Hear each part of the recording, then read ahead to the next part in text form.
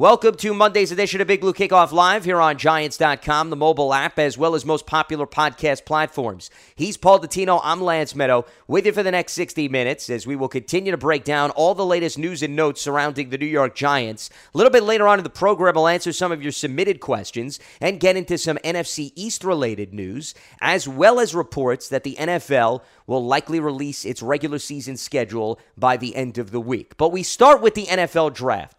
The Giants selected Oregon offensive lineman Shane Lemieux with the 150th overall pick in the 5th round, and we are now joined by a special guest, the man who coached him up when he was a member of the Ducks for the last few seasons, the head football coach at Oregon, Mario Cristobal. Coaching on Lance Meadow and Paul Dottino here on Giants.com's Big Blue Kickoff Live. Greatly appreciate the time today. Hope you and yours are safe and healthy. How's everything on your end? Everything's going well, living in the Zoom world and making sure guys stay engaged and prepared to go when we're given the green light, and certainly really excited that you guys have landed my guy out there, and I can't speak highly enough of him. You're going to love him. Absolutely. Well, let's start there, Coach, because interestingly, when you joined Oregon in 2017, you were first his positional coach and co-offensive coordinator before you took over as head coach. So what were your first impressions of Shane, and how much have you seen in his development over the last 3 seasons?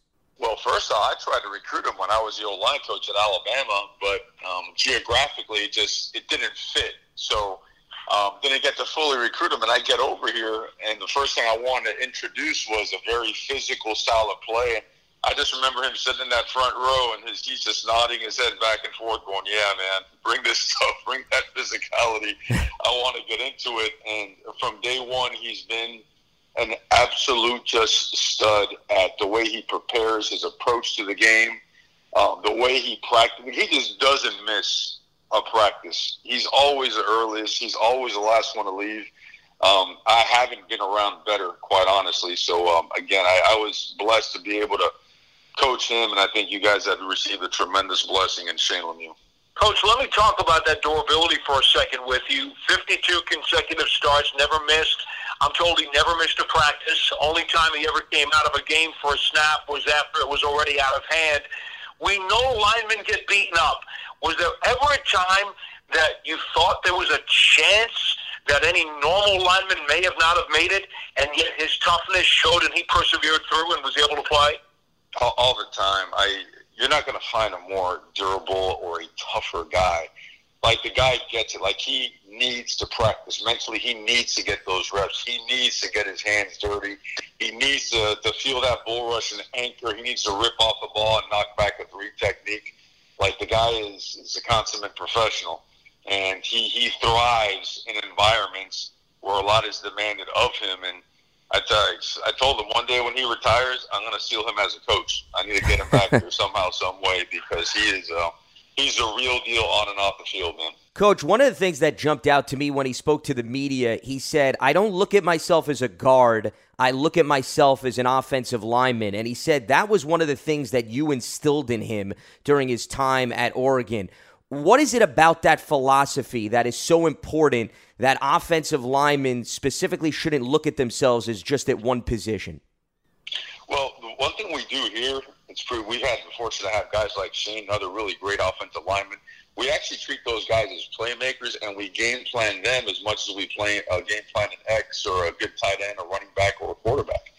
And so they're all in their own sort of way, and not in a super, highlighted ESPN way featured, but we feature these guys, and these guys are responsible for knowing the entire offense from the center box all the way out to the tight end and the wing spots. And we'll also throw in questions on, the ex-receiver and his blocking responsibilities to the boundary. So these guys look at themselves as versatile guys that can put their hand down anywhere up front and without skipping a beat can go ahead and take over and play great championship football. So, and Shane, again, just watch film on this guy, man. It's like rep after rep after rep of just he's an ass-kicking mauling machine, man. Well, Coach, let's ask about the versatility, because Shane has told us he practiced a lot at center, although he didn't play there in a game. And then, obviously, Jake Hansen has helped him out a lot. He's gone to see LaCharles Bentley and his school in Arizona for offensive linemen. Could you talk about the transition he will make, given his skill set, to potentially becoming a competitor at a center position in the NFL? Oh, I think without a doubt he'll be excellent at it. I mean, he has all the, not only the tangible aspects, but the intangibles as well. I know you guys, you want your center to be the most confident guy in the room, right? I mean, he's got to walk up to the line of scrimmage and be the traffic cop. Be the front, point the mic, make the line calls, be ready for +1 situations, adjust to a tackle's identification of a corner fire or a safety blitz, bring everybody over an extra man or be able to flop the protection. And that's what he is. He's a brainiac, but he's a brute. So he combines all those things with extreme confidence and a super high football IQ. I think he'll have a seamless transition. We're talking with the head football coach at Oregon, Mario Cristobal, who was with Shane Lemieux, the Giants' 5th-round pick, 150th overall. And, Coach, when he spoke to the media, he had mentioned that here and there he did get some practice reps at center, and I believe some had asked him to take some practice reps at center during your team's pro day. How much did you involve him during the course of practice at center? Oh, he's gotten plenty of reps at center. Again, we feel comfortable throwing him at center, Calvin Throckmorton at center, even Penei Sewell, gets reps at center. So to me, it's something where he's going to feel very natural at it. Oh, we tackle. Again, those guys have played all over the place, and we do so much tackle over unbalanced stuff. They've all gotten reps at the tight end box, on and off the ball. So there's the carryover from a technical standpoint. I'm talking about half placement, hand position, intent of the play, leverage. Like, football is football, and these guys understand the carryovers, the techniques, and all the things that go with him. And he has had a significant amount of reps in there, so I think he'll be an absolute star at that position. Coach, everything we've heard from everybody who knows anything about him has all been 150% positive. So I have to ask, what is it he's going to need to polish up as he does come to the Giants? And do you think at all him not going to the Senior Bowl might have hurt his draft stock? I don't coach in the NFL, so I can't ever comment on that. I'm sure they got their criteria for what they look at, how they look at things. I know that I've been around some really good offensive linemen. I've been blessed to be around them. And he's the best one I've been around, as a guard by far. And here's a guy that is just relentless in his approach to the game. If he has a flaw, the flaw would be that he is really hard on himself. You know what I mean? Like, and I guess it's a positive because he'll carry it over to the next play and he'll try to make up for it tenfold. So, but he's his own worst critic, and to me that just shows the amount of pride that he has. I think what's great about him, it's about pride and not ego. He wants to win. He wants to be there for his team. He'll do whatever it takes. I mean, I've seen this guy go through all kinds of massive, shots to the ankle, be twisted up all, and I'm looking from the sideline going, wow, unless he's Gumby, he ain't coming out of that one. But he'll pop right up and just look over, shake his head, and keep going. It's this guy's exactly what you want in the trenches when the game's on the line. Well, and that's why nastiness and toughness have been two terms that have been used to describe him since he arrived with the Giants. And, Coach, he was a team captain this past season. How much did that come into play, the fact that he is such a grinder, he is such a tough kid, and how did that transfer over to the rest of the team? Well, it changes the demeanor of your team.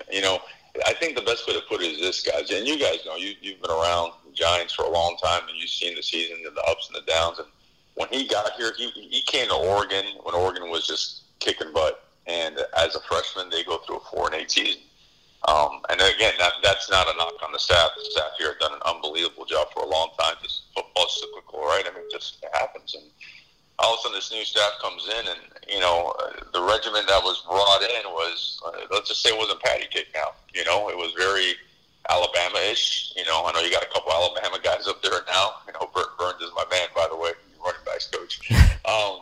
But it was our plan was about as subtle as a punch in the nose, and guys like this were instrumental in the cultural change.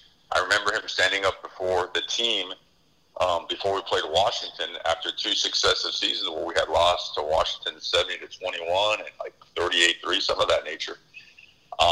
And he was like, hey, this is our new culture. We came here to change this and become the most physical team in the Pac-12 conference in the country. And it's going to show up today. And the whole team looked around and said, holy moly, this guy just took a monster step as a leader. And he changed us. He was a big reason why we changed up front. And again, man, I'm indebted to that guy forever. I'm gonna miss that guy. I really wish we had him for a longer period of time, but I look forward to watching him play on Sundays. Everything you've said about his attitude and his mentality, Coach, I mean, you've come from that Alabama coaching tree, as Joe Judge has, and so many other people involved with the Giants, all the connections to Nick Saban going back. How well will he fit in the locker room, aside from his presence on the field? Yeah, he's perfect. You know, and by the way, I think you guys have an awesome staff up there, just knowing a bunch of those guys. And the level of knowledge and professionalism and, you know, the blueprint and all the stuff that will be applied, I really am fired up to watch the Giants play. And I couldn't have asked for a better landing spot for Shane. I mean, he is like, it's his DNA. I mean, the guy's made of the right stuff, man. This guy is going to show up every single day. Whether he has the most accolades in the world or has none, he's going to show up every day with something to prove. And that's why I think he fits so well. He is all about the grind. Coach, Paul just brought up that Alabama network that you're a part of, and you brought up Burton Burns, who is now the Giants running backs coach, who you certainly crossed paths with at Alabama from 2013 to 2016. A two-part question here. Number one, what do you think Burton Burns is going to bring to the Giants coaching staff? And number two, given the fact that you had some established relationships with members of the Giants coaching staff, how much interaction did you have with them talking about Shane, and how much do you think that helped them ultimately determine, hey, this is a guy we want within the organization? Well, I think it's someone that they wanted. You know, I'm sure everyone was surprised that they were able to get him, you know, where they got him. So, but knowing what that organization is all about, and the people, you know, from the head coach all the way down, it's a perfect fit. So it is of no surprise. In terms of Burton Burns, that guy's the best in the business, man. That's my guy right there. Hey, you would love it. We're sitting there at Alabama, and we're having an offensive staff discussion. I can see him over there, you know, just chewing on the back of his pen, and the coordinator's asking for a trick play, and finally Burton Burns pops up and puts his, you know, hand right through the table and says, "I'll give you a trick play. Hand the ball off to Derrick Henry. That's my trick play." And the ball to the 240-pound big son of a gun that's running everybody over. You know, do that a few times. So Burton Burns is the most fundamentally sound, technically sound, just mentor, teacher, professional you're ever gonna come across, man. I miss that guy. I really do. That guy had a tremendous influence on myself and so many other people. So I think you're really, really gonna love and appreciate what Burton Burns brings to, and I'm happy to see him in the Big Apple, man. I never thought I'd see him anywhere where there was any concrete, but it's good to see him up there. Well, Coach, you mentioned the conversations you had with the Giants staff. As teams came to talk to you about Shane, did they talk to you more about him as a guard, since that's where he had the most success and experience, or were they always talking to you about the versatility because they know in your program guys have to be able to have other skill sets? No, I think it's just a different game, or roster, I should say, at the NFL level, that anytime you talk about a guy as a guard or a center, you're also talking about him as the other. Because, right, I think when you carry a game, 7 or 8 guys, that's crazy. That's just a whole different thing. We carry 15 and we feel like we're undermanned, you know? So I think it goes hand in hand. Whenever you talk about interior guys, they got to be able to swing here and there. And I mean, even nowadays, tackles, right? Your 7th, 8th guy has to have the versatility to pop inside, and certainly increases his snap value if he could snap the ball as well. So, you know, that was always in conversation across the board with all teams.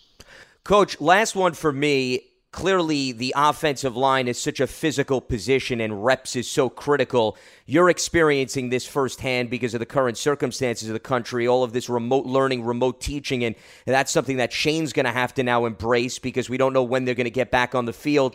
How difficult is that, at least from an offensive line perspective, as you're transitioning to the NFL, to be learning the scheme but not being able to get those critical reps? No, I mean, reps are critical. It's the mother of all learning, right? The repetition. And I think, without a doubt, guys like that, guys that you guys draft, I got to believe are guys like, you know, Shane, that are just really high football IQ guys that, I mean, Shane could run our offense in his sleep, and our offense consists of inside, outside zone, mid zone, pin and pull, counter, power, every screen imaginable.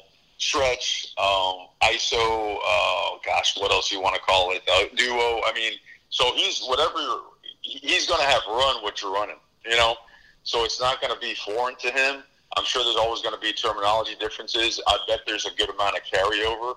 And I'm sure there'll be technical differences, which, he's adaptable, man. The guy is very coachable. I mean, whatever you bring to him, he's going to be able to learn and do. And we're all going through the same thing with the Zoom learning stuff. And I think it's going to also show what the DNA of every player across the country is, right? Because at the end of the day, at some point in time, we're going to get the green light. And deep down inside, everyone's going to know what they've done to prepare for that moment. And even more importantly, the opponents are going to know and going to feel what everyone's been able to do on their own to prepare for that moment. So I can guarantee you Shane will be ready to go when his name is called. Final one for me, Coach. We talk a lot around the NFL circles about how offensive linemen over the years in college have gone to a lot of the two-point stance, and sometimes when they get up to the pros, it's a bit of a physical adjustment to have to learn how to put your hand down. How much did you do of both of those styles at Oregon, and how will his skill set acclimate to whatever it is the Giants will ask him to do? Most likely he's going to be down on the ground.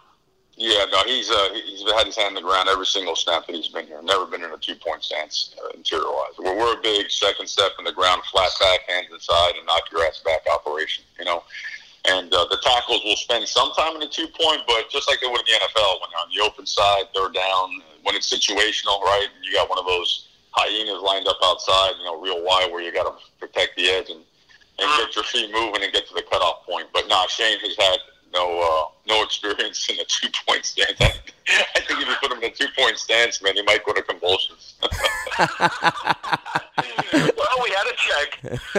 He is Oregon football head coach Mario Cristobal, and he coached Shane Lemieux out of Oregon in the 5th round with the 150th overall pick as he went to the New York Giants. Coach, greatly appreciate the time and the insight. Hope you and yours continue to stay safe and healthy, and best of luck moving forward. We hope you get back on the field sooner rather than later. Thanks again. Appreciate you guys. Have a good one and have a great season.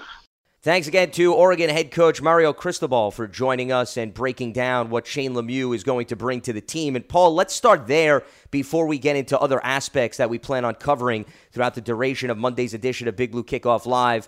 The one thing that Mario Cristobal did not hesitate in saying is that he's very confident that Shane Lemieux can play and handle the center spot. And what he expanded on, which I thought was extremely interesting, when Shane Lemieux spoke to the media, he mentioned that he's taken some reps here and there at center, but Mario Cristobal indicated that was a consistent thing that they worked into practice. They didn't just sprinkle in his work at center. They prepared multiple offensive linemen for multiple spots. So I think that probably gives Shane Lemieux even more confidence if the Giants come in and say, hey, not only do we want to make sure that you can play guard, we want to also make sure that you can handle center, God forbid, if you have to fill in or perhaps even start in a game.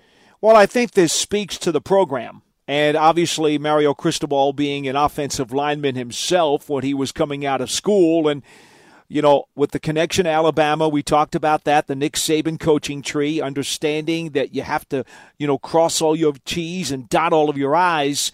This is the kind of prudent thing that really good head coaches will do.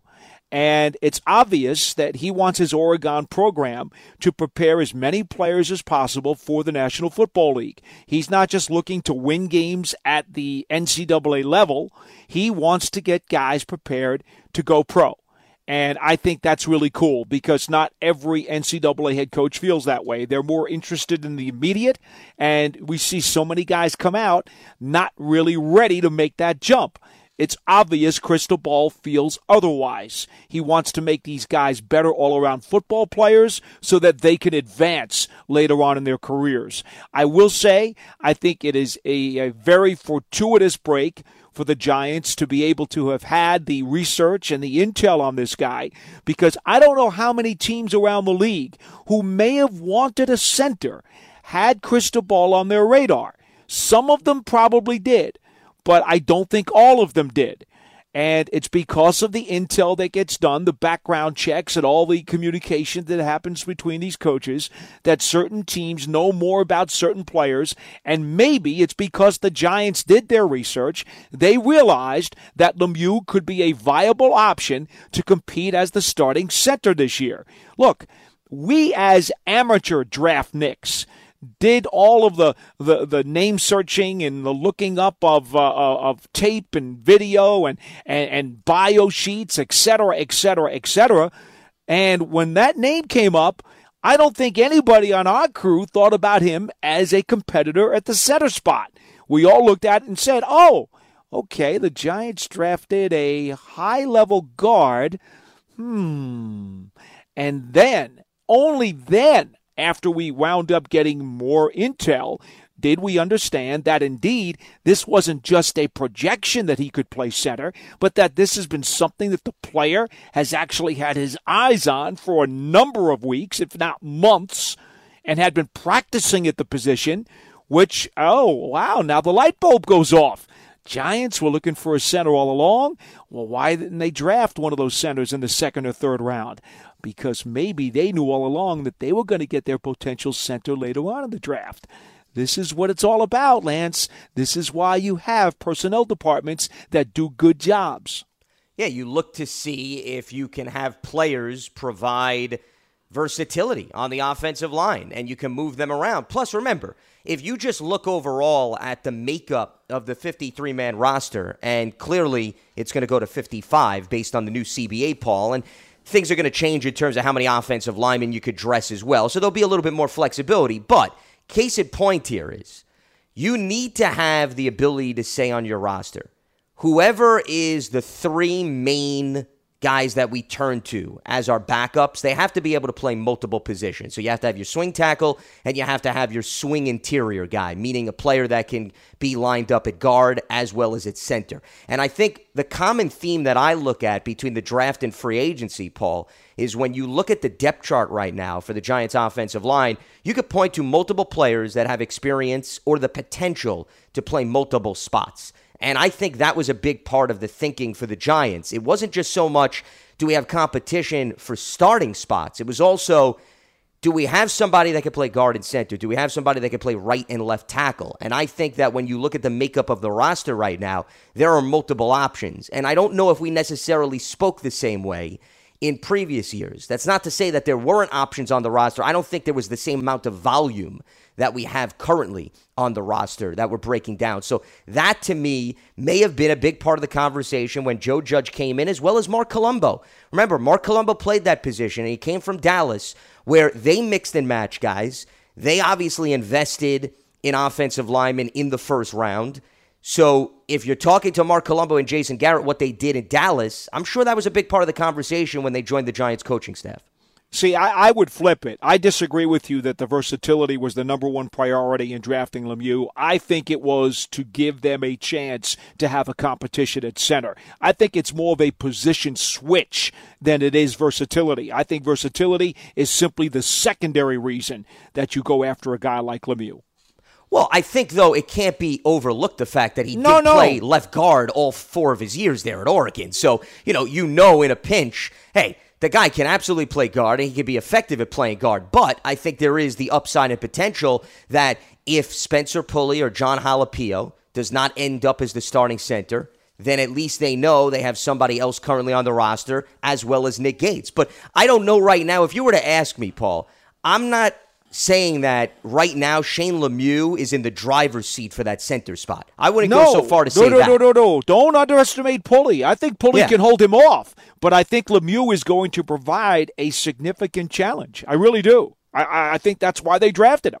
And that I wouldn't dismiss. I'm certainly confident in what you're saying in terms of him having a chance at being in the mix. But I think that right now, when you take into consideration Pulley and Halapio and their resume, they have far more starts and experience at center than Shane Lemieux does. And keep this in mind too, Paul. We don't know the extent of on-field work this offseason. And while Shane Lemieux has been working out at center, and clearly they've been utilizing him in that capacity at Oregon in practices, that doesn't mean that all of a sudden you're going to throw a guy into the mix if there's very limited on-field work at that position. So that, to me, also gives guys like Jalapeno and Pulley a significant leg up in terms of the competition. Well, again, we don't know exactly where Jalapeo's physicality is, being that Achilles, we keep hearing about June, but who knows? Here's the way I look at it. The Giants have really set themselves up well because what we know is this. Whoever the starting five are going to be, and they will be the best starting five that they can put on the field, whatever the positions are, they're going to want to put their best five on the field. Now, if Pulley is not one of the best five, he becomes a backup interior guy. If Gates is not one of the best five, he's a backup interior guy and also a backup tackle. If Lemieux is not one of the best five, he's a backup interior guy. And for all we know, maybe he could wind up taking some reps at tackle. He said he was already doing that at Oregon in terms of his practice reps. So the Giants have set themselves up well. Here's the beauty of it. If guys don't win their starting jobs at the slots that the Giants are intending for them to compete at, it would seem to me that they are certainly going to be viewed as top-notch backups, if not at that position, also at another position, which is where your versatility component comes into play, which is why I certainly think that is a significant part of this equation. I still believe, though, that they really would like to see Lemieux compete at center, which is why they're going to force-feed him a lot of mental stuff during the course of this offseason. He's going to get that playbook, he's going to get all the video, and they're going to try to tell him, hey, listen, first things first, we want you to come in and try to compete and push Pulley because competition makes guys better.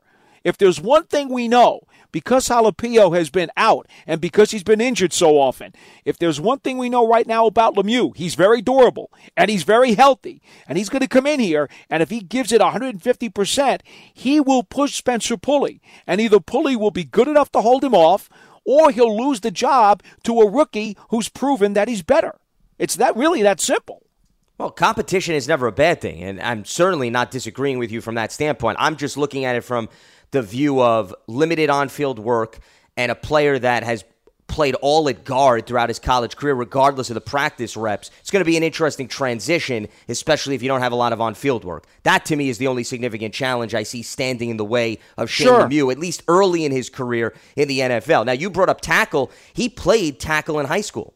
So he has actual game reps at that position. That's more of a reason why he's been working on that, though, and has some familiarity in that department. Doesn't really carry a whole lot of water, really, to be honest with you. But, hey, the bottom line is this.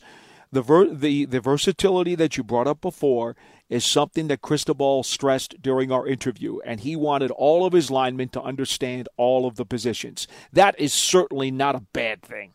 And you can say the same thing about other positions. Guys in the secondary should learn safety and corner because you never know when you have to be called on to perform a role that maybe you did not get a lot of reps at during the course of a game. I think that's the mindset for most coaches. And honestly, I think that may become a big trend this offseason, especially with more time in the virtual classroom, Paul. If I'm a coach, this is just my own personal opinion, I'm actually trying to get these players to maybe take on roles and learn roles and maybe really delve into it where maybe they didn't have the time and flexibility to do so in previous years because now they don't have as much on-field work. So if I'm a young corner, I'm looking at what the safety responsibilities are and vice versa because you just don't know how the injury bug in the season is going to play out this year. Well, that is true. They always tell you that the more you know, the better off you're going to be. However, you also need to be careful not to overload some guys. Of course. Because there are some players who cannot handle that type of mental overload, especially younger guys who are just starting out their pro careers. So you do have to be mindful of what the limit is per given player. Certainly at their stage. I mean, if a guy's 6-7 years in and he says, hey, you know what? I think I want to learn more of the other positions. That's a little bit different maybe than a rookie who you're going to give a whole plate to and say, well, are we stuffing them a little too much? You got to be mindful of that at all times. I do think the 55-man roster, though, Lance, and we've already had some conversation about this in the past, it's going up from 53 to 55 on game day, and they are mandating... Well, it's going from 46 to 48 on game day, 53 to 55 overall. Yeah. Right. I'm sorry. We've talked about this so much, my head's spinning. The point being, though, that they are also saying on game day you have to have a mandatory limit of offensive linemen. I believe 8 is the number, if I'm correct. Correct. Yeah. Correct. So that makes things a little bit easier now because at least coaches don't have to play games with strategical changes where they say, okay, you know what? I got to give up a lineman for a guy in the secondary. I got to give up a lineman because I need an extra receiver today. No, they're being told you have to have 8 offensive linemen active on game day. So you have your starting 5, and now instead of maybe only carrying 2 reserve linemen and then having a dilemma over what other position you may need, you're being told you are going to carry 3 backup offensive linemen every single kickoff. Case closed. They've taken that out of the coach's hands. I suspect a lot of coaches will actually breathe a sigh of relief because they now don't have the anxiety of trying to weigh the value of an extra offensive lineman against another position. I think that's a great point. Plus, if you do the math, just think about this, Paul. You can now have a backup center, a swing guard, and a swing tackle. Exactly. And you don't have to worry about, well, now we better have a guy active in uniform that can play 2 positions. You could just have one guy assigned to each position. You obviously keep your fingers crossed that you don't lose multiple players at that same position, but you can have one backup assigned to each of the 3 positions on the offensive line. And that, to me, I agree with you, maybe allows head coaches, offensive line coaches to sleep a little bit easy at night knowing that, okay, ideal scenario, if one of our starters gets hurt, we don't have to worry about making sure we got X amount of practice reps in for the backup because that's not necessarily his primary position. Yes, and to be honest with you, you could make a case that almost devalues the versatility factor. Because if I know on Sunday I can carry a backup center, I can carry a backup guard, and I can carry a backup tackle. Those are my 3 guys. Well, now it's not important. If I'm only carrying 2 offensive linemen, I need to know that between those 2 guys, I've got all the positions covered. So versatility becomes huge, and it has been for years. But under this new system, maybe it's not that important. Time will tell. Listen, this is uncharted territory, both on and off the field, because teams are adapting to new rules, and teams are obviously adapting to the circumstances of the country. Lance Meadow, Paul Dottino with you here on Monday's edition of Big Blue Kickoff Live. We thank Mario Cristobal for joining us earlier in the program. All right, Paul, let's shift gears to some NFL news that does impact the Giants because it's within the NFC East. And the Dallas Cowboys over the weekend, interestingly, agreed to a 1-year deal with Andy Dalton. It is reportedly worth up to $7 million with $3 million guaranteed, and they still have not worked out a long-term deal with Dak Prescott. They have given him the franchise tag, so they have until July 15th to hammer that out. It's not as if there's a big period of urgency that they're entering, but this to me has become a theme. And I know a lot of people are going to point to, oh, it's competition now. Maybe they rescind the franchise tag, and we can sit here and speculate all we want. I look at it more from this lens. I look at it as, if you look at how many starting quarterbacks went down last season, and there were a lot. You think about Cam, you think about Ben Roethlisberger, you think about Drew Brees. We're not just talking about the bottom tier guys. We're talking about star-named quarterbacks going down early in the season via injury and a backup having to come in and either fill in for the rest of the year or play 5 or 6 games like Teddy Bridgewater did. You need to prioritize that position. And this, to me, is part of the Cowboys' thinking in that department, more so than maybe Andy Dalton being the starter. For example, when they had Tony Romo on the roster, Kyle Orton 1 year, they brought in, and they paid him good money as the backup. And because of Romo's back injury, he proved valuable because 1 year he actually started for them against the Eagles with the NFC East title on the line. So I look at it more through that lens. This is a track record of that organization. And secondly, I think Andy Dalton's presence gives them leverage in the negotiation period because now, unlike previously, when they just had Cooper Rush on the roster, an inexperienced backup, they could always go to Dak and his representatives and say, hey, we're more than comfortable having Andy Dalton start the season because of the fact that he did that for 9 years with the Bengals. So I think it impacts the negotiation and the backup depth chart much more so than Dak losing his starting job at this point. Well, look at it this way, Lance, and I'm with you 100% in terms of there is now a veteran who can certainly get the job done in Dallas's camp. I get that. I honestly don't think they're going to have a problem working this out. Stephen Jones was just on, I believe it was NBC Sportsnet the other day, and said, look, we're really not worried about this. We know we're going to come to a reasonable number at some point in time. And, okay, he's not a rookie. So this virtual learning or whatever it is that's going on during the offseason program is not exactly going to set him back a whole lot.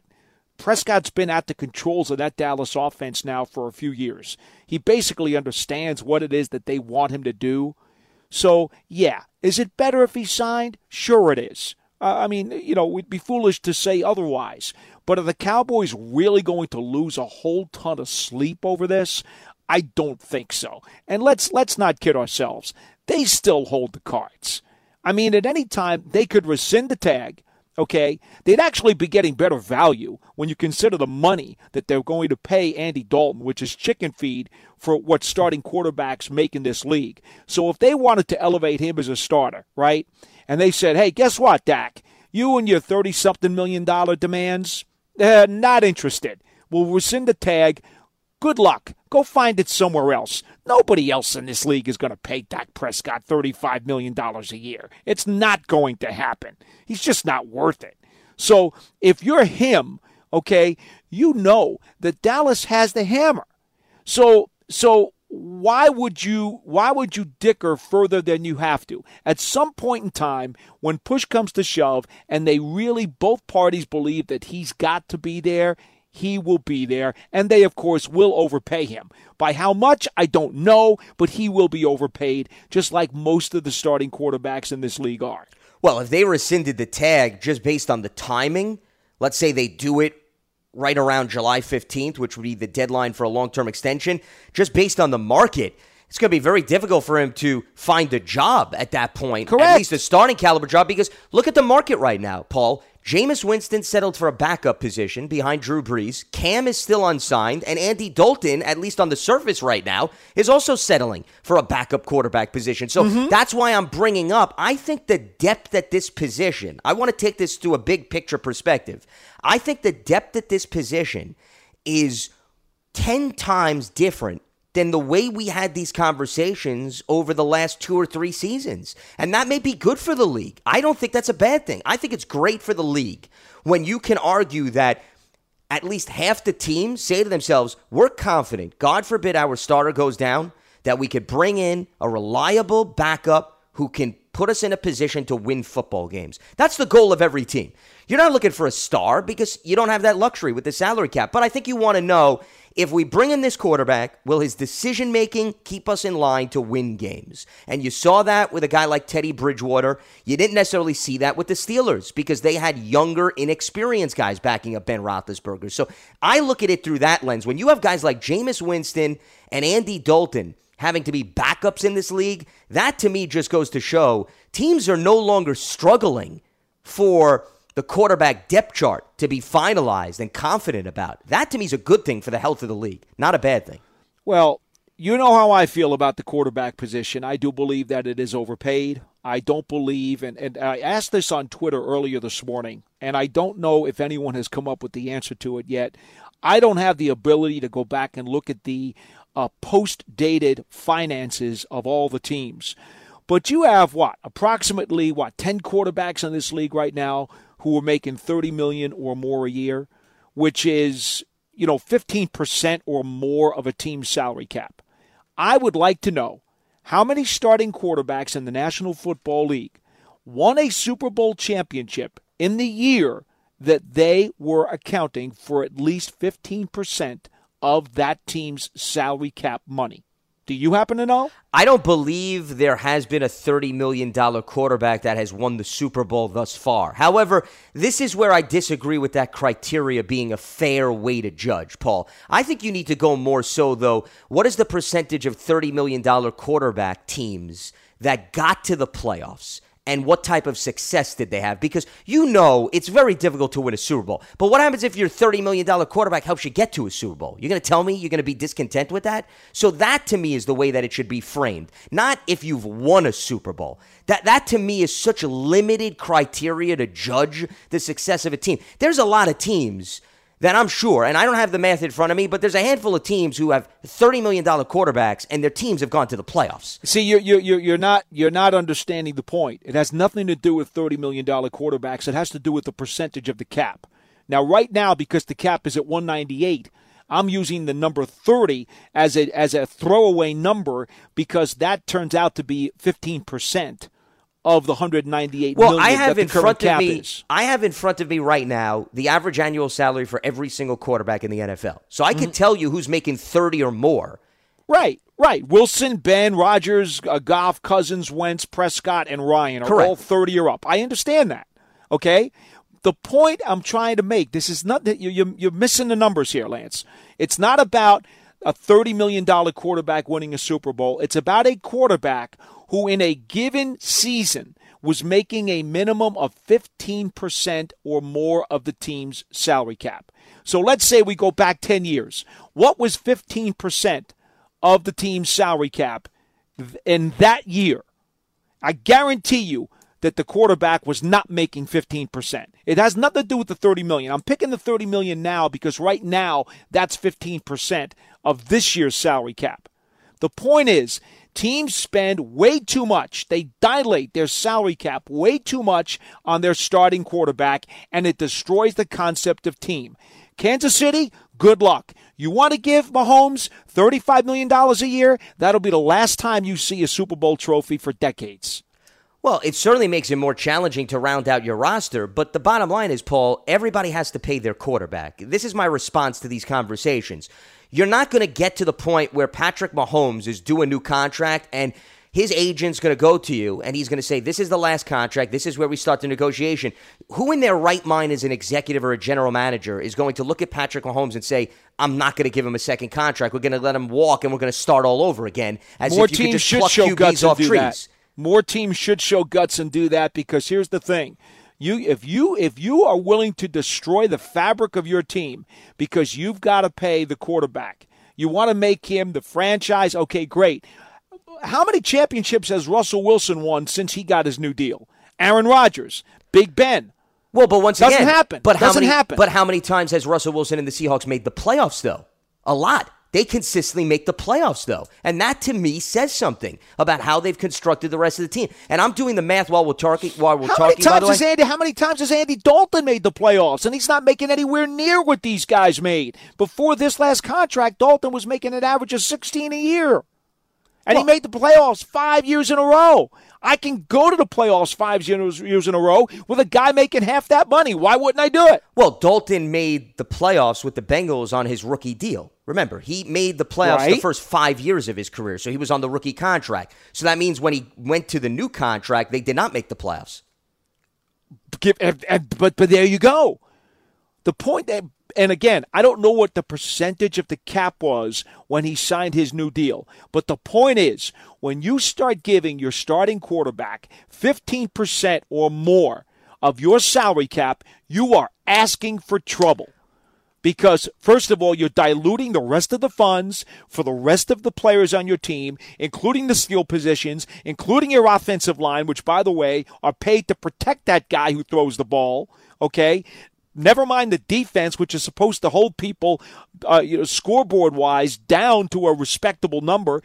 You're killing the rest of your team when you give these quarterbacks that much of your cap. It is a horrible and foolish mistake that most teams make because they fall into the trap that, I got to have my franchise quarterback. I can't let him walk.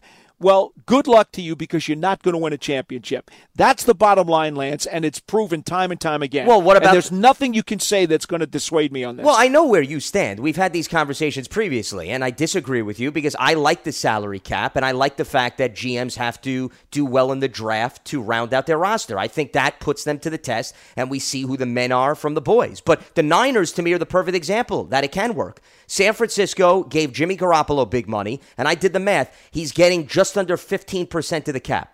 14.9 if you want to be more specific, or Yeah. 14.7 Yeah. in that ballpark, because he's making $27.5 million, and the cap last year was about $1.88. And Okay. look at what the Niners are doing. They construct their defense through the draft. They traded DeForest Buckner. They drafted Javon Kinlaw. They keep retooling. Okay, So, but there you here's an go. That's example. different. But that's different because Well, he's how's it still different, though? he's still under 30. I said 15% or more. To me, Garoppolo should be. But he's minor. He's minor under 15, though. It He's doesn't minor. matter. He's still there. Once you get 15% and over, you're asking for trouble. Yeah, but the to difference- me, here's the problem. Russell Wilson's making $35 million a year right now. Seattle is not winning another Super Bowl as long as he's on the team. It's not happening. But they're making the playoffs, though. Seattle's been making the playoffs since he signed that contract. It's not as if they're not making the playoffs and winning games. You got to judge it based on that. Seattle nearly beat San Francisco for the division last year, Paul. Come on. Let's look at the facts here. Let's be fair. You may not win a Super Bowl. I can't guarantee you that, but they're a successful team, though. Kindly give me, go back and find out if you can give me the research, because I don't have it. Show me a quarterback that had over 15% of his team's cap the year they won a Super Bowl. Find it for me. You want facts? Go find the facts. Well, once again, I don't have that in front give of me me, the and I'm list. not going to Give me throw the out list. random names, but I gave you an example. I'm not throwing out random I gave names you an either. Example. I'm giving you a bar. Yeah, but find me the bar that you say is beaten. Well, find it for me. 14.7% It's not for 15. Jimmy Garoppolo. I understand, but you're really breaking it down to I minutia. am. You know you're why? You're really breaking it down to minutia. Because when you talk about Russell Wilson making 35, Ben making 34, Rodgers making 33, that's a hell of a lot different than Garoppolo making 27.5. You know why? Because with that other $7 or $8 million, you know what you can buy in the National Football League for $7 and $8 million? You can buy an offensive lineman, a somewhat respectable one. You can buy a respectable wide receiver. You can buy a respectable running back. Come on, man. Well, Aaron Rodgers is another example of the fact that the Packers made the playoffs last year, and he was making $33.5 million. So if Jimmy Garoppolo is at 14.7%, all right, did he win it? Did he then win it Aaron all? was well over 15. Did he? No, did he but win once it all? again, they had a He great did not season win and they it made the all. playoffs. I He get did not it. win it Yeah, all. but you're asking for the ultimate pinnacle, which to me Isn't that the idea? Of course, the idea is to win, but I think you need to take into consideration the nature of the NFL. There is more turnover, and it's so impossible to get back to the Super Bowl year after year. If you could consistently make the playoffs with a contract like that, you're going to tell me you wouldn't sign up for that? I think it is terrific for teams to be able to make the playoffs as often as they can, but ultimately you want to be able to win the Lombardi Trophy. 100%. And it is my belief that basically you're breaking a team's leg and you're putting them on crutches when you pay your starting quarterback more than 15% of your annual salary cap. It's just that simple. And until you can provide me with the list of those long list of guys that have done it, I don't think we have a conversation. Well, then what you're basically saying is that you only want rookie contracts for quarterbacks. That's basically what you're saying for the most part. I'm more than happy to pay Garoppolo $27.5. That's not a rookie contract, and he's under 15%. And he got there. Good. That qualifies.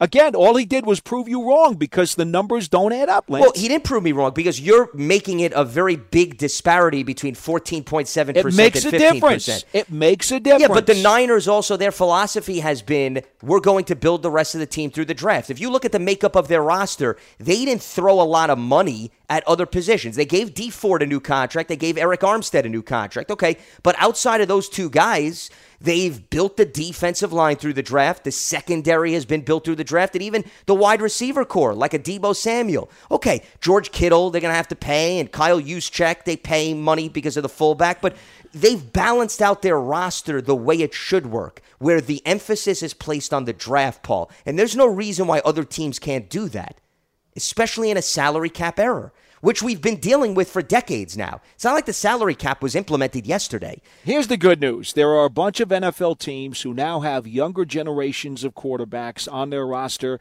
and therefore they have them on rookie contracts. So those teams now have a better chance of advancing. And I don't really want to discuss this any further because there's no way you're going to make me move on it. And I'm not, but that's not the point of the conversation. I never have a conversation with you thinking I'm going to get you to change your mind. I'm just passionately talking about where I'm coming from. That's it. I am never, my goal on any of these shows, I am not losing sleep over whether you agree or disagree with me. I can assure you of that. I am simply laying out how I view it and why I have no problem with the salary cap in the current structured league. To each their own. Everybody's entitled to their own perspective. But what I'm saying is every NFL GM right now, if you ask them, they know the reality of the circumstance. And the reality of the circumstance is the quarterback's salary is going to continue to go up, Paul. Of course That's it is. the nature of the beast. That's not changing. I understand the reality of it. That is not changing. It's not going to change, and the numbers will continue to increase for the position, and it makes absolutely no sense, especially when you consider when you put as many eggs in one basket as your starting quarterback, and then he gets hurt. Wow. Just ask the Steelers where their Super Bowl chances went when their $34 million quarterback got knocked out of the lineup. If I said to you, Lance, that you only had $20 to go to the supermarket and you decided to spend $10 of your $20 on eggs, all right, and then you dropped them, wow, exactly how much food are you going to have to eat for the rest of the week? It just doesn't make sense. Well, it's common sense. It's logic. This isn't even about football. It's about common sense. Well, that's a good parallel to the conversation with respect to how we started with Andy Dalton and why the value of a good backup quarterback, to your point. That's what you just spelled out, the value of having a good backup quarterback, Paul, because you're right. When you do invest that type of money in your starter and the starting quarterback specifically goes down, you can't go out and have $7 or $8 million to throw at somebody else at that point in the season because you need to have flexibility to sign other players because of injury, which goes back to why Dave Gettleman says he likes to have X amount of the funds of cap space set aside for free agency during the season. So bringing that back to your point, this is why I'm telling you, the Saints brought in Jameis Winston, the Cowboys brought in Andy Dalton, and we've seen other teams because they know as much money as you have bottled up in your starter, you could be Drew Brees, who's been extremely durable, and when you least suspect, all of a sudden, he misses 5 games because of a broken finger. So that, to me, is your point. Your point is, and I'm completely with you, every team should be saying to itself, yeah, we got to pay our starter, but how do we find a way to make sure that we still have a reliable backup? And I see teams doing that type of thinking this offseason, and that's what I find refreshing. Just remember one thing. If Dak Prescott were to get his 35, and now you tack on Dalton's, what is he getting, 4? Dalton's getting 3 guaranteed as it stands right all right. now. So now we're upwards of about 40 for one position on the field. One position, 40. That's 1/5 of your salary cap money tied up into those two players who play one position on the field. Good luck. Yeah, it's a lot of money. I agree with you. But that's why, Paul, when you have good drafts and you bring in players on young contracts that don't kill your cap and produce, that's how you can manage that. And that's my point. So it can be done. Oh, it can be done, but it's suicide because it's virtually impossible to do. Why do you think Brady continued to take less than market value for years? Because he knew that was the way the Patriots were going to win. Brady, and you know this, that's the best point of all. It's the proof that knocks you out of the water. Brady always took less than market value. He was never among the top 5 quarterbacks paid in the league because he knew if he shaved that point percentage off of his money, it was going to allow them to buy that other player or two that they need that's going to help them win a championship. Tom Brady understands exactly what I'm saying. That's why he did it for years with New England. Well, but the misconception with Brady, and this is important to note, Brady also structured his contracts with a lot of incentives. So, for example, the Patriots said, hey, we're not going to give you this in base salary, but we'll give you an opportunity to make the money back if you reach 4,000 yards or you reach X amount of touchdowns. So the reason why I don't like the Brady example is because what people fail to bring up in that conversation, you're right, he may have taken less based on the market value of the quarterback, but the Patriots still found ways to give him a chance to earn that money back, okay? Let's not leave that out of the conversation. It's not as if Brady willingly said, oh yeah, I'm going to take $20 million less. No, New England's going to find a way to get it back to me, assuming, of course, he produces on the field. That was a big part of the negotiation. Nobody tends to bring that up. which I think you have to bring that up. According to the numbers that I'm looking at now, Brady has never once, his cap number has never once exceeded, with the Patriots, 22. Ever once. And that included all of his bonus money, his prorated money, and his guaranteed money. It never exceeded more than 22. Now, are those numbers in front of you, though? Is that after every season ended and accounted for all the bonuses? That's my question. Or was that just how it was structured going in? Those are two different things. That's all I'm saying. Let's just say that the chart that I'm looking at, his salary cap history, in one season, the highest cap number he ever had percentage-wise, which is really the key here, Lance. Of course. This is the argument we've had. The cap hit is always important. He was 13.6% of their cap in 2006. That was the highest percentage he ever was in a single solitary year against their cap, 13.6. And you know why? Because Tom Brady believes in what I said, and he understood it. Keep in mind, though, incentives and bonuses, remember, that gives you the flexibility and the luxury sometimes to spread those things out over the course of multiple cap years. That's another reason why the cap number is not ultimately that high. Okay, but then again, you always have to pay the piper later. Exactly. Right, but even with that money spread out, he never in any individual year was more than 13.6 of 1 year's cap number. And that's the brilliance of what he... Now, of course, he has other income, so he was able to do things like that. But in a philosophical argument, Brady is totally on board with what I said, and the proof is in the pudding. It's right there. 13.6, the highest percentage he ever had on the Patriots cap. In any event, if I'm the Cowboys, to be perfectly frank, I want Dak to play hardball. I want him to hold out. I want to be able to rescind the tag, and I would be very happy to pay Andy Dalton whatever it is he's going to get, because the value that you get, production per value, production per dollar, PPD, as John Schmelk likes to say, production per dollar, they would be so much better off with a quarterback who is going to make 1/5 of what Dak is going to try to hold them up for. Well, and that's why, bringing this conversation full circle, I said I look at it also as the game of leverage in favor of the Cowboys by bringing in Andy Dalton, because when you go to Dak's reps and they know Cooper Rush, who's only thrown 3 passes in his NFL career, and that was all the way back in 2017, is your other option, Paul. It's a little bit different than when you go back to the negotiating table and they now know Andy Dalton is on the roster, and they, in a pinch, could line up Andy Dalton under center week 1, and Mike McCarthy and Kellen Moore, the offensive coordinator, would have no hesitation. The other thing, real quickly, before we move on, I wanted to throw out, you brought up, Dak knows the system, and he does, and Kellen Moore is still there, but there is a new head coach, and McCarthy is probably going to throw a few new wrinkles into the offense. While there's not on-field work, it would be beneficial, though, for Dak to be present for some of these virtual meetings. It's always better if you're there, but the fact is that Moore and him already have that symbiotic relationship, and I don't think there would be such a travesty for Dak if he came in later. That's all. Okay, let's move on to some other NFL news, and this pertains to this week. Adam Schefter tweeted out earlier today, as we're recording this, quote, NFL plans to release its preseason and regular season schedule later this week, but one league source said Sunday that he doesn't, quote, think any international games are coming this year, end quote. So we anticipated, first of all, Paul, we had been hearing May 9th as that target date, so that falls right into line with this. And the NFL made it clear they're trying to move forward business as usual and staying on schedule to release dates, events, and so forth.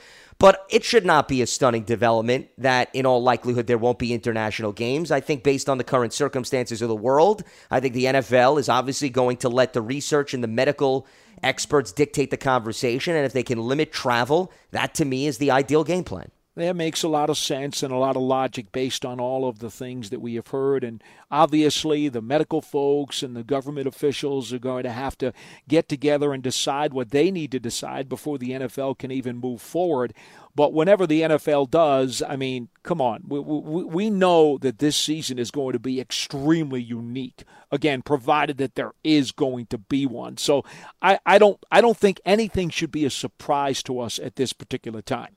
And I think the other thing that it's important to note, even with the schedule being released at the end of this week, everything is fluid, Paul. And I think it's important for everybody involved in the NFL, fans, media, players, coaches, executives, and I'm pretty much telling this to a lot of the audience that already knows this, but it's important still to emphasize it. Just because a schedule comes out, you have to anticipate things are going to change depending on what is coming up in the months ahead and the progress of the country. Because remember, here to me is the big wild card. The big wild card is the NFL made it clear before the draft and before the virtual offseason program started. They are not going to allow team facilities, Paul, to reopen until everyone is on the same playing field, which I think is important because you're going to have states at different levels of this, and you're not going to allow certain teams to go back, and then other teams have no access to their facility. Right. So that, to me, is going to be a big thing to monitor moving forward. When do we get to that level? And if we don't get to that level, do they have to have conversations about relocating teams or relocating games? And I don't want to get too far ahead of ourselves. We've got a lot of months to go before the season starts, and that to me is extremely positive and extremely encouraging. But the big wild card still is not everybody can necessarily be on an equal playing field a few weeks from now, and that to me is going to be a big thing that the NFL is going to have to navigate. Lance, I think the one thing we can both agree on 150% is that all options are going to be on the table right now. And it's really, you're right, it's a bit premature to start going down one road or another. But what I will say is none of us should be surprised by whatever schedule permutation they come up with, whether it's because of locations, whether it's because of days that they play. Remember, they're talking about the NCAA not having a season, so maybe some NFL games could be moved to Saturday. I mean, all of these things are going to be on the table, and I don't know what the time frame is for the league in terms of finally locking something in, because let's not forget, logistically, once they come up with a plan and say, okay, this is the schedule we're going to use, then they've actually got to implement it, which means making sure that everybody can physically adhere to the schedule that they've set up. And that's going to take a little bit of doing, too, you know. You don't just snap your fingers and make it happen. Of course not. And that's why I think that it's important for the NFL to stay on schedule in terms of its planning. Yeah. Because, you know, that's the other thing that I think a lot of people may have overlooked. Everybody was wondering, well, why did the draft go on and why did this go on? It's because the more you back up events, Paul, which is what you just alluded to, then you get to the point where it's a crunch, where maybe things do start to open up and get back to somewhat normal to allow small enough groups to get together like NFL teams. And then it becomes the fast and the furious to get everything else in line for the season to start on time. And I don't think the last thing that coaches and executives want to have to deal with as they're getting teams prepared to start the season is having to go through a draft or having to go through the other processes connected to the NFL. So that's why I thought it was so important for the NFL, stay on schedule, try to do everything remote and virtual as humanly possible so that when you do inch closer to the season, the only priority is teams on the field working out, getting ready to go, as opposed to all of the other peripherals. Mm-hmm. Yeah, I'm with you on that one. Now, on a side note related to the current circumstances of the world, we want to give kudos to our very own Sean O'Hara, his wife, really doing a lot of great heavy lifting and trying to commend all of the frontline workers. There is a great story on Giants.com. It's part of the Giants Now piece that our very Dan Salamone produced, and there's a tweet from Sean O'Hara in which he obviously commends his wife for what she is doing, and she's delivering flowers to hospitals around the area to let the staff and patients know that they are not alone. And she is a nurse herself, Paul, so if anybody can relate to that, it's certainly Sean O'Hara's wife.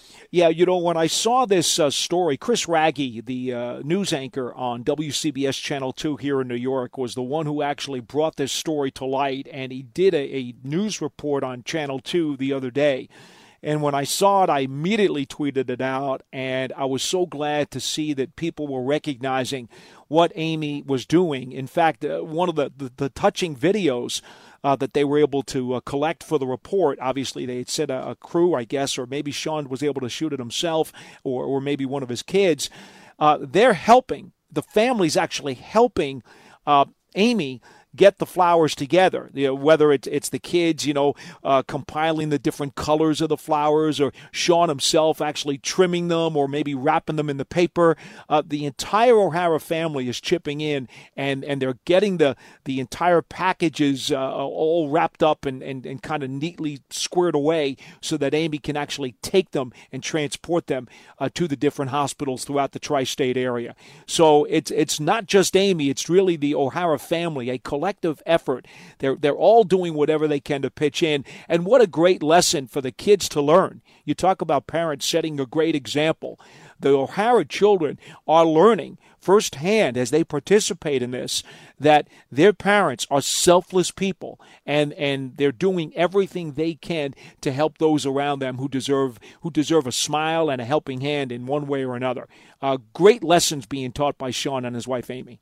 Before we wrap up the program, we want to answer a few of the questions that you submitted, and we encourage you to continue to submit the questions. Giants.com/podcasts/BBK questions or hashtag Giants Chat on Twitter. You can also send them directly to us at Lance Meadow, one word, last name, MEDOW. He is at Giants WFAN. All right, Paul, let's answer a few questions before we wrap up shop. And this first one comes from Ian, and he asks the following. Do you think the Giants should get a free agent wide receiver that is very fast and strikes fear into a defensive unit? Someone like Tavon Austin or Taylor Gabriel that could be dual threats as a wide receiver and a running back. I think it will add another weapon in Daniel Jones's arsenal, and it will help Daniel get rid of the ball faster.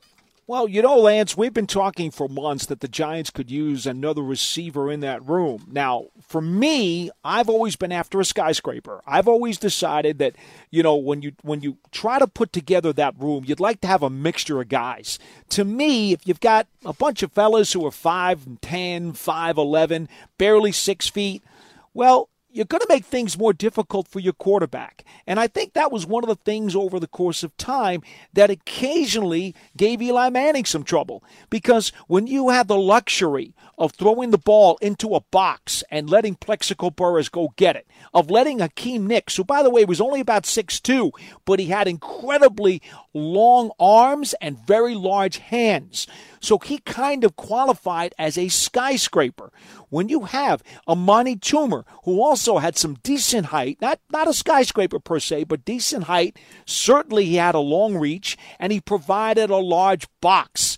To be perfectly frank, it's that receiver radius that I'd like to see the Giants get into that room. And when you look at what they did this year, well, they really didn't grab anybody in the draft. They skipped on wide receivers, but then in free agency, they brought in a couple of guys from Ohio State, Benjamin Victor at 6'4", and to be honest, my guy, Austin Mack at 6'2". They've got some radius, and that, to me, is what the Giants need to add more than a burner. Yeah, I'm with you. I think you got to look at the makeup of the current roster, and you're looking for complementary pieces to the current roster, not necessarily duplications. And to the questioner's point, he throws out Tavon Austin or Taylor Gabriel, who are known for speedy guys who certainly can play the running back position. You could run plays for them out of the backfield, but Sterling Shepard you could run out of the backfield.